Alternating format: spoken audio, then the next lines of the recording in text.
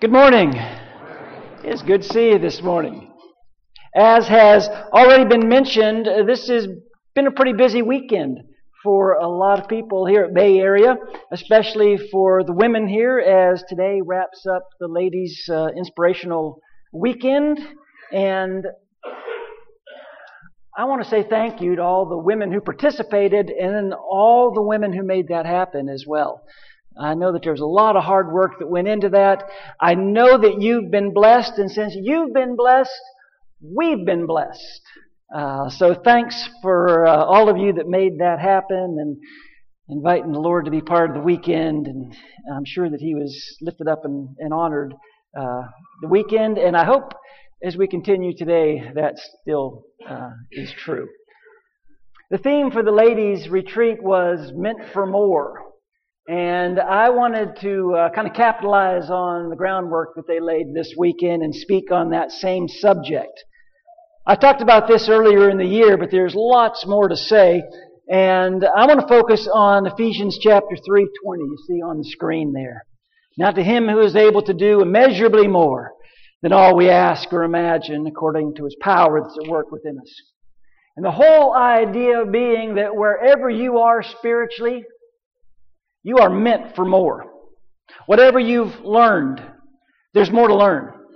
Whatever you've experienced, there's more to experience. Whatever you've enjoyed, there's more to enjoy.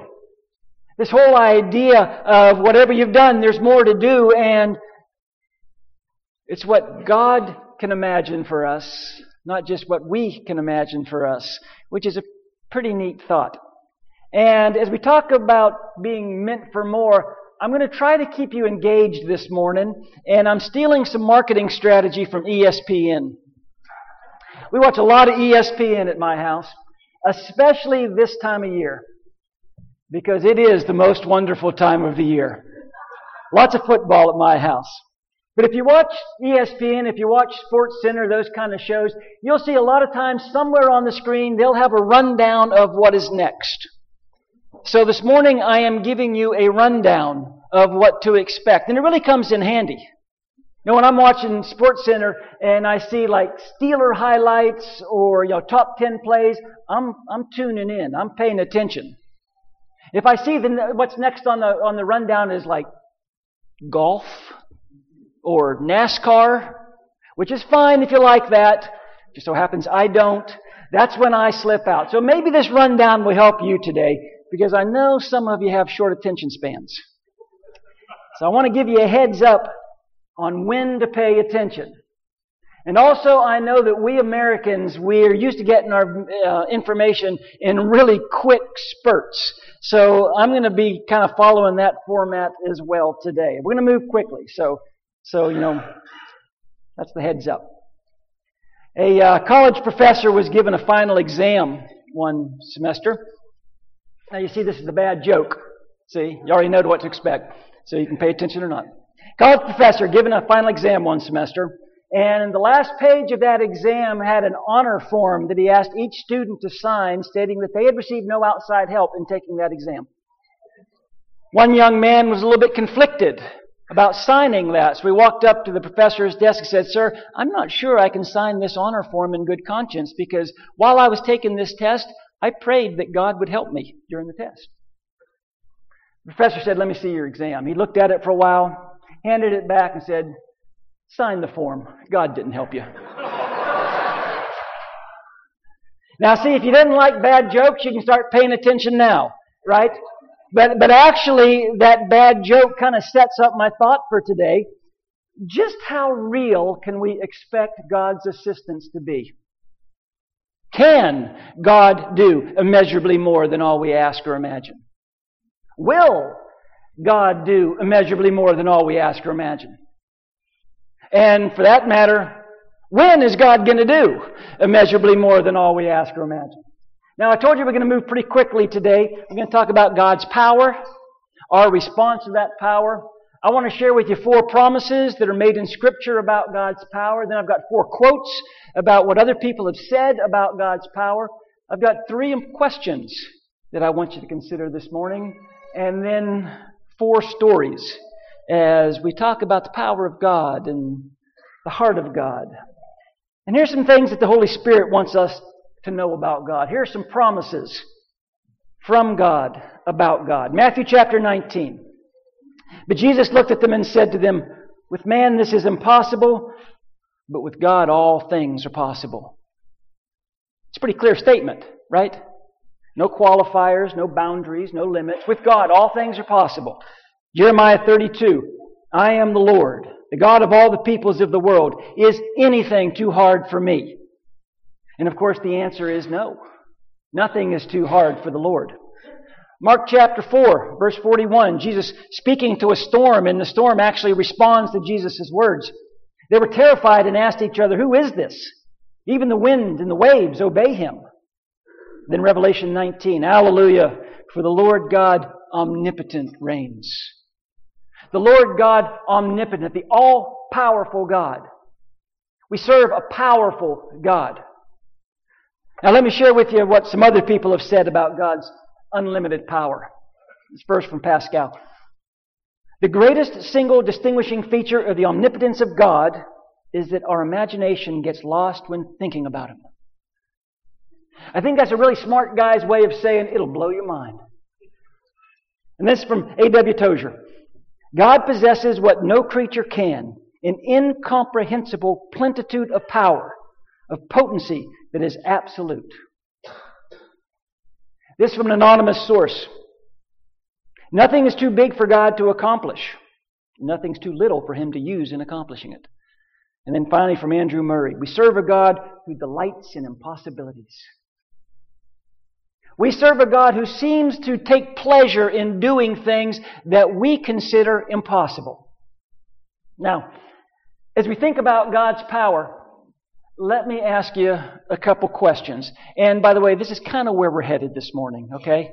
I think they're significant questions. And I'm going to pretty much throw them out there, and then we're going to come back and take a little closer look. The first question is this. Do you personally believe that God's a powerful God? Of all the things that you believe about God, do you personally believe that you serve a God of power? Not just a loving God, not just a kind God, not just a present God. Do you believe that you serve a God that is all-powerful? Question number 2. Do you believe that it is consistent with the character of God to make that power available to us?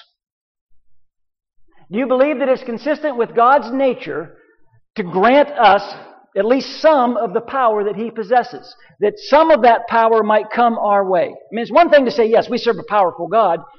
It's another thing to say, and I also believe some of that power at times is going to be lavished upon me. From what you know about God, do you think He would ever share His power in your life?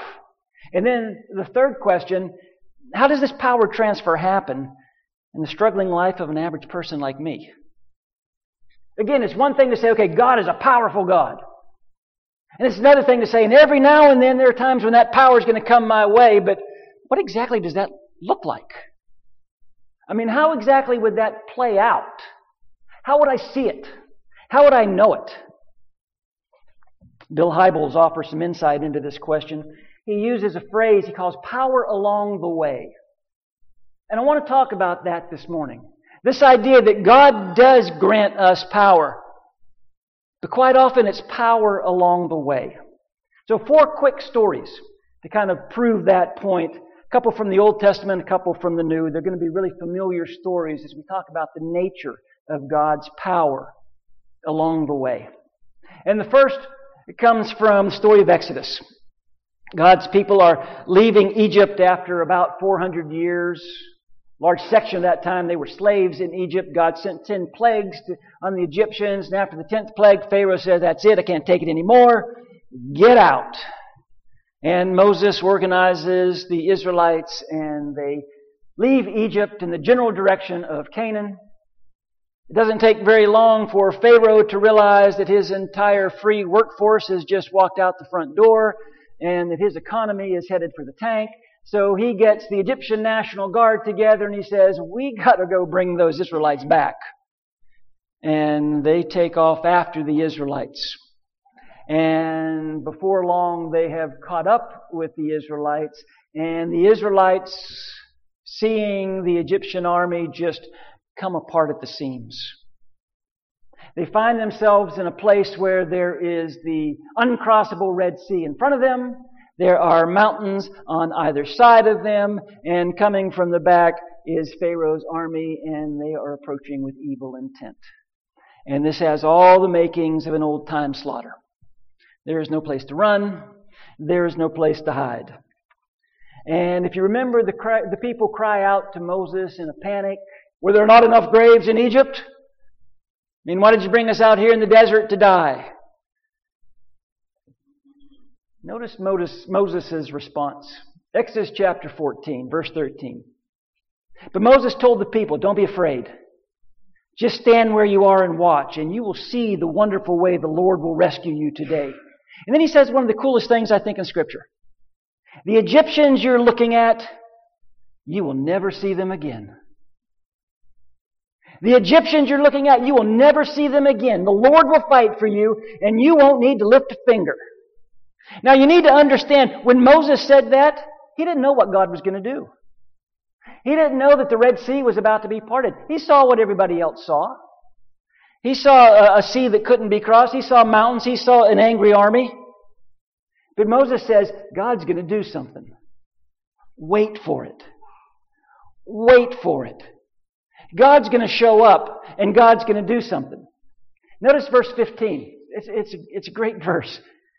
Then the Lord said to Moses, "Why are you crying out to me? Tell the Israelites to move on." God said, "Move on. Get going. Start marching. I want you to march toward the Red Sea." God says, "I'm going to intervene somewhere between here and there. Somewhere between where you are and where I'm telling you to go, I'm going to show up and do something. Somewhere between where you're standing now and the water's edge, I'm going to show up. But I want you to get going." Now, think about that for a minute. What kind of direction would that be for a panic-stricken group of people who are convinced they're about to die? Start marching toward the Red Sea. Are you sure about that? Because that doesn't make much sense. But God says, "I'm going to intervene between here and there. I'm going to show up between here and the water's edge. So you keep marching. You keep trusting. You keep displaying your faith. Don't worry. I'm going to show up." Now let's just be honest with ourselves. When do we really want God to show up with power? Long before we get to the edge of the Red Sea, isn't it? We want God to show up with power way back here before it really comes to crisis, right? Hey, when we just saw the dust of the Egyptian army, why didn't you do something then? You know, we're right here we're in desperate straits. Why didn't you show up before? Why did you wait till now to do something? But again, God promises power along the way. And God says, "I'm going to show up with unlimited power, but I want you to keep walking." And of course, we know how that story goes. We've read the book, right? You've read the story, right? At least you've seen the movie, right? God parts the Red Sea. The Israelites walk through on dry land. Better than that, the Egyptians try to follow them when they're in the midst of the parted water. God releases that water, and the Egyptians that they saw that day, they never saw again. God did exactly what He promised He would do. He showed up, and He showed up with power. Power along the way. God promises His power. Power between where you are right now and where He's told you to be. Power between where you are right now and the water's edge. Whatever the water's edge might be for you. God says, "I'm going to intervene and I'm going to do something." Next story is also from the Old Testament. A lot like the story we just looked at. More water, actually. Joshua chapter 3. 40 years have gone by. God's people are now ready to cross into the Promised Land. Just one problem, the Jordan River's at flood stage. Probably about a mile across where they were. No boats, no bridges, no ferries. They get word that God is ready to lead them into the Promised Land. But obviously the people are a bit concerned when they see the flooded Jordan River. Even more concerned when they hear God's plan. Joshua 3, verse 1. Early in the morning, Joshua and all the Israelites set out from Shittim and went to the Jordan where they camped before crossing over. After 3 days, the officers went throughout the camp, giving orders to the people. When you see the ark of the covenant of the Lord your God and the priests who are Levites carrying it, you're to move out from your positions and follow it. And then Joshua dangles this great carrot in front of the people in verse 5. Consecrate yourselves, for tomorrow the Lord will do amazing things among you. So the instructions are, the priests are going to carry the ark. And they're going to carry it towards the Jordan River. And when you see the ark and the priests moving, you get out and we're going to form a line and we're all going to march behind the priests. Again, how's that sound to you? If I was like 5th or 6th in line, I'd like, okay, I'm going to step out here and I've got to tie my sandal. I want to see what everybody's going to happen. You know, what's happened when everybody gets to the Jordan River. Because the Jordan River is at flood stage, right? We're going to get in a line and we're going to march straight into a raging river. But Joshua promises something amazing is going to happen between here and the water's edge. And, of course, something amazing does happen. Verse 16, Yet as soon as the priest who carried the ark reached the Jordan and their feet touched the water's edge, the water from upstream stopped flowing. So the people crossed over opposite Jericho. Something amazing happened. God showed up. Let's jump to the New Testament. John chapter 2. Take a look at the very first miracle that Jesus performs. Again, very familiar story. Jesus is at a wedding feast, little town of Cana. The feast has run out of wine, which would have been an embarrassment to everybody in attendance, really. So Jesus, at the prompting of his mother, has some servants fill up 6 large jars of water. They do as Jesus has instructed them to do, and then Jesus says this. Now, draw some water out and take it to the man in charge of the feast. And you can imagine the servants thinking, why would we do that? Why in the world would we take water to a man who is expecting wine? But apparently Jesus has a look in his eye like, something's going to happen. A twinkle in his eye. You do what I've asked you to do, and between where you are and where I've asked you to be, something's going to happen. And of course, we know this story well enough to know that something certainly did happen. Verse 8, they took him the water, which now had turned into wine, and he tasted it. He did not know where this wine had come from, but of course the servants who had drawn out the water knew. The water turned to wine. A miracle occurred. And in that miracle, the occurrence, it happened along the way. From where those servants started to where Jesus told them to be. God showed up. One final story. Luke 17, 10 lepers. 10 men who had not only this terrible, debilitating, lethal disease, but also 10 guys who were completely ostracized from society. They can't be with their family. They can't hold a job. They can't have a normal life. And they see Jesus and they think, well, what good is Jesus going to do us? And yet somebody in that group apparently said, well, what do we have to lose? Let's see if we can get his attention. Let's see if the Jesus of Nazareth, this miracle worker, see if he'll pay any attention to us. Luke 17, verse 12, they stood at a distance. They stood at a distance because they had to stand at a distance. They had leprosy. They stood at a distance and called out in a loud voice, Jesus, Master, have pity on us. There's Jesus in the distance. We can't get closer than we are because we have leprosy. But we're going to call out to Jesus, have pity on us. And Jesus does have pity on these men. But interestingly, He doesn't heal them right there. He doesn't cleanse them right there. Instead, He instructs them to go show themselves to the priest. The priest was sort of like the head of the Department of Health in those days. And if they wanted to be officially cleansed, the priest had to declare it. And again, you sort of wonder how that conversation would have gone as these 10 guys are told, I want you to go back to the city and show yourselves to the priest. Well, why would we do that? Because we still have leprosy. I'm still diseased. You're still diseased, and so are you. Why would we walk back to the city, which we can't enter?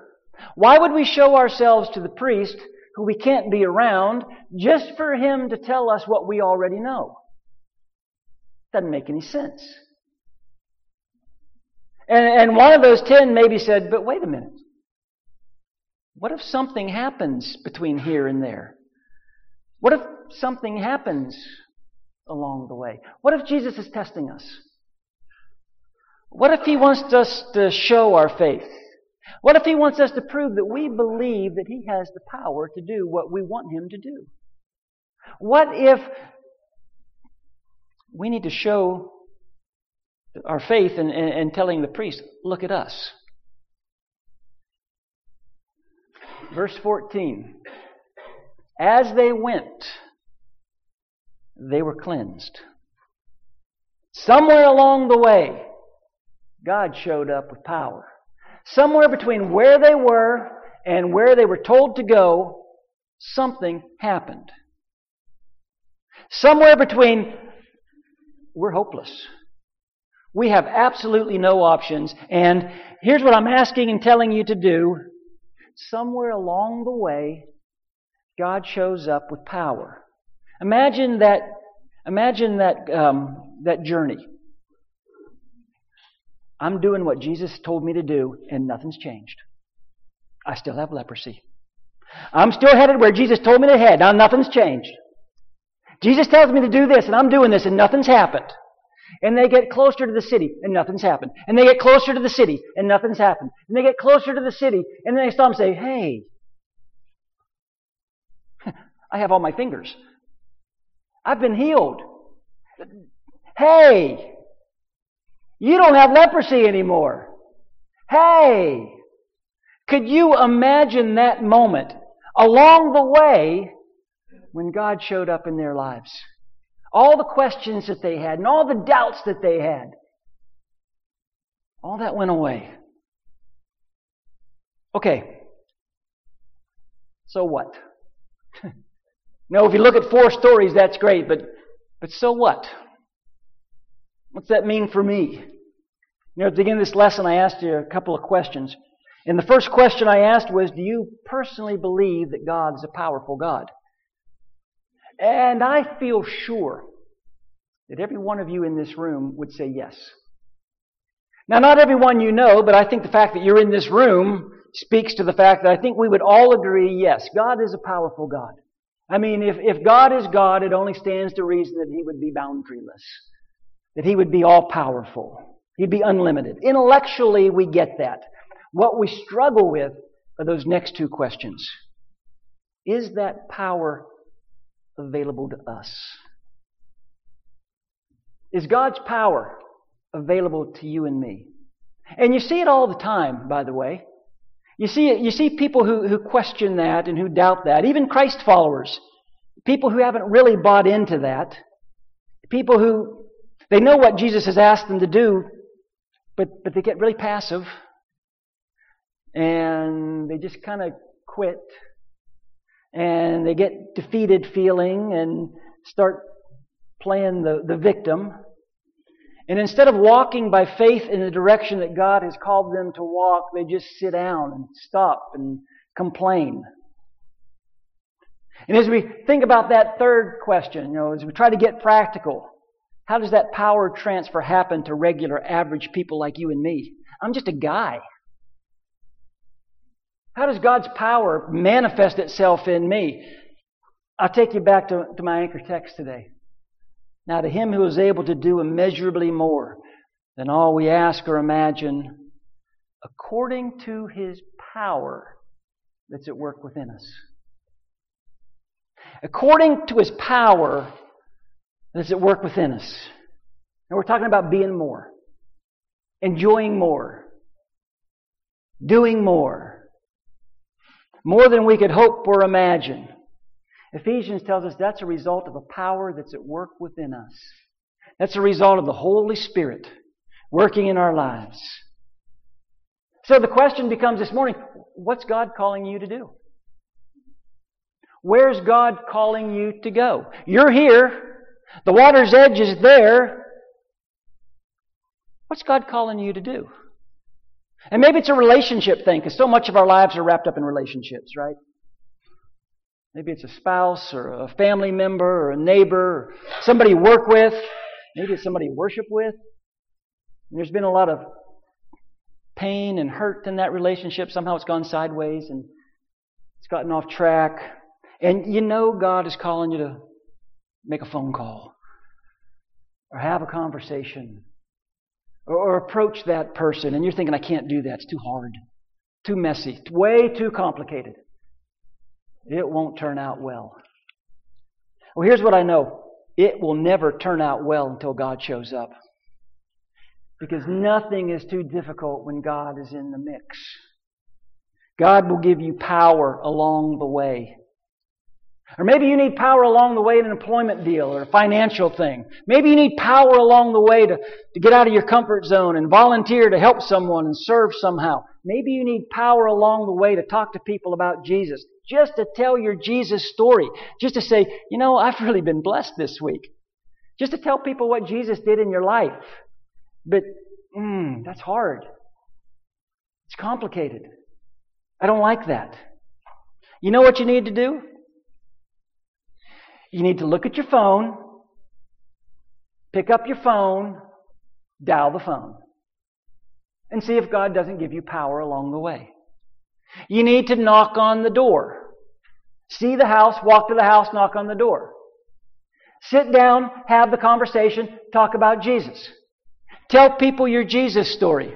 Brag about God. See if God doesn't give you power along the way. Now, so many of the things that we desperately want to have happen never happen because we don't have the faith to walk in that direction.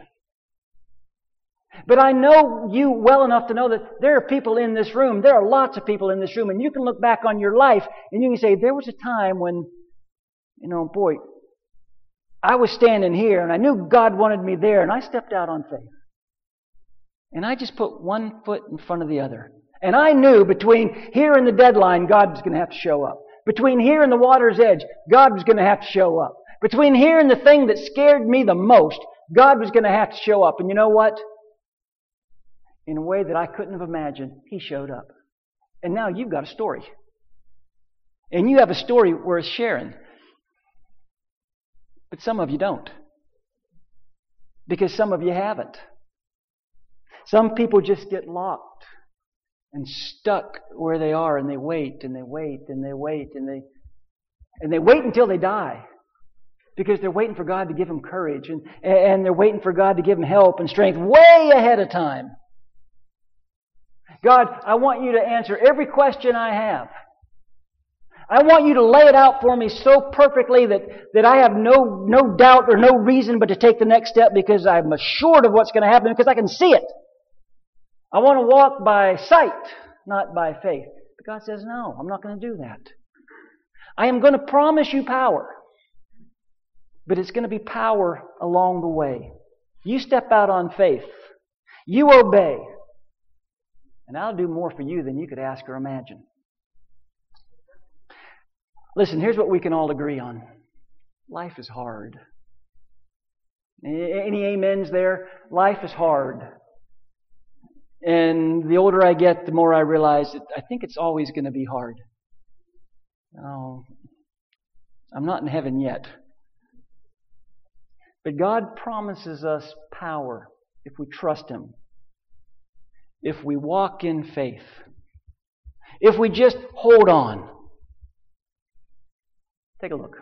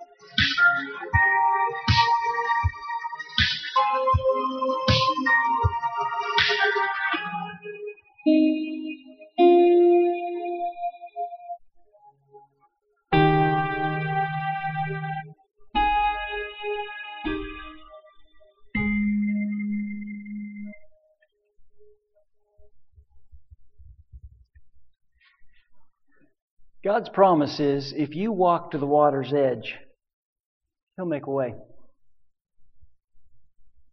In just a minute, we're going to stand up and we're going to sing "The Battle Belongs to the Lord." I'm going to challenge you as we sing that song. When we sing, "In heavenly armor we'll enter the land, the battle belongs to the Lord. No weapon that's fashioned against us will stand. The battle belongs to the Lord." And we sing glory and honor and power and strength to the Lord. If you can't step out in faith, if you can't walk in faith, if you refuse to get out of your comfort zone, if you say, "I know I should make the call, I know I should have the conversation, I know I should serve people in the name of Jesus, I know I should brag on Jesus more than I do, but I can't, I'm stuck, I'm frozen, it's too scary, I'm going to hunker down, I'm going to play it safe, I'm going to stay right where I am, do what I've always done." If that's where you are, don't sing this song, okay? Just don't. It'd be hypocritical.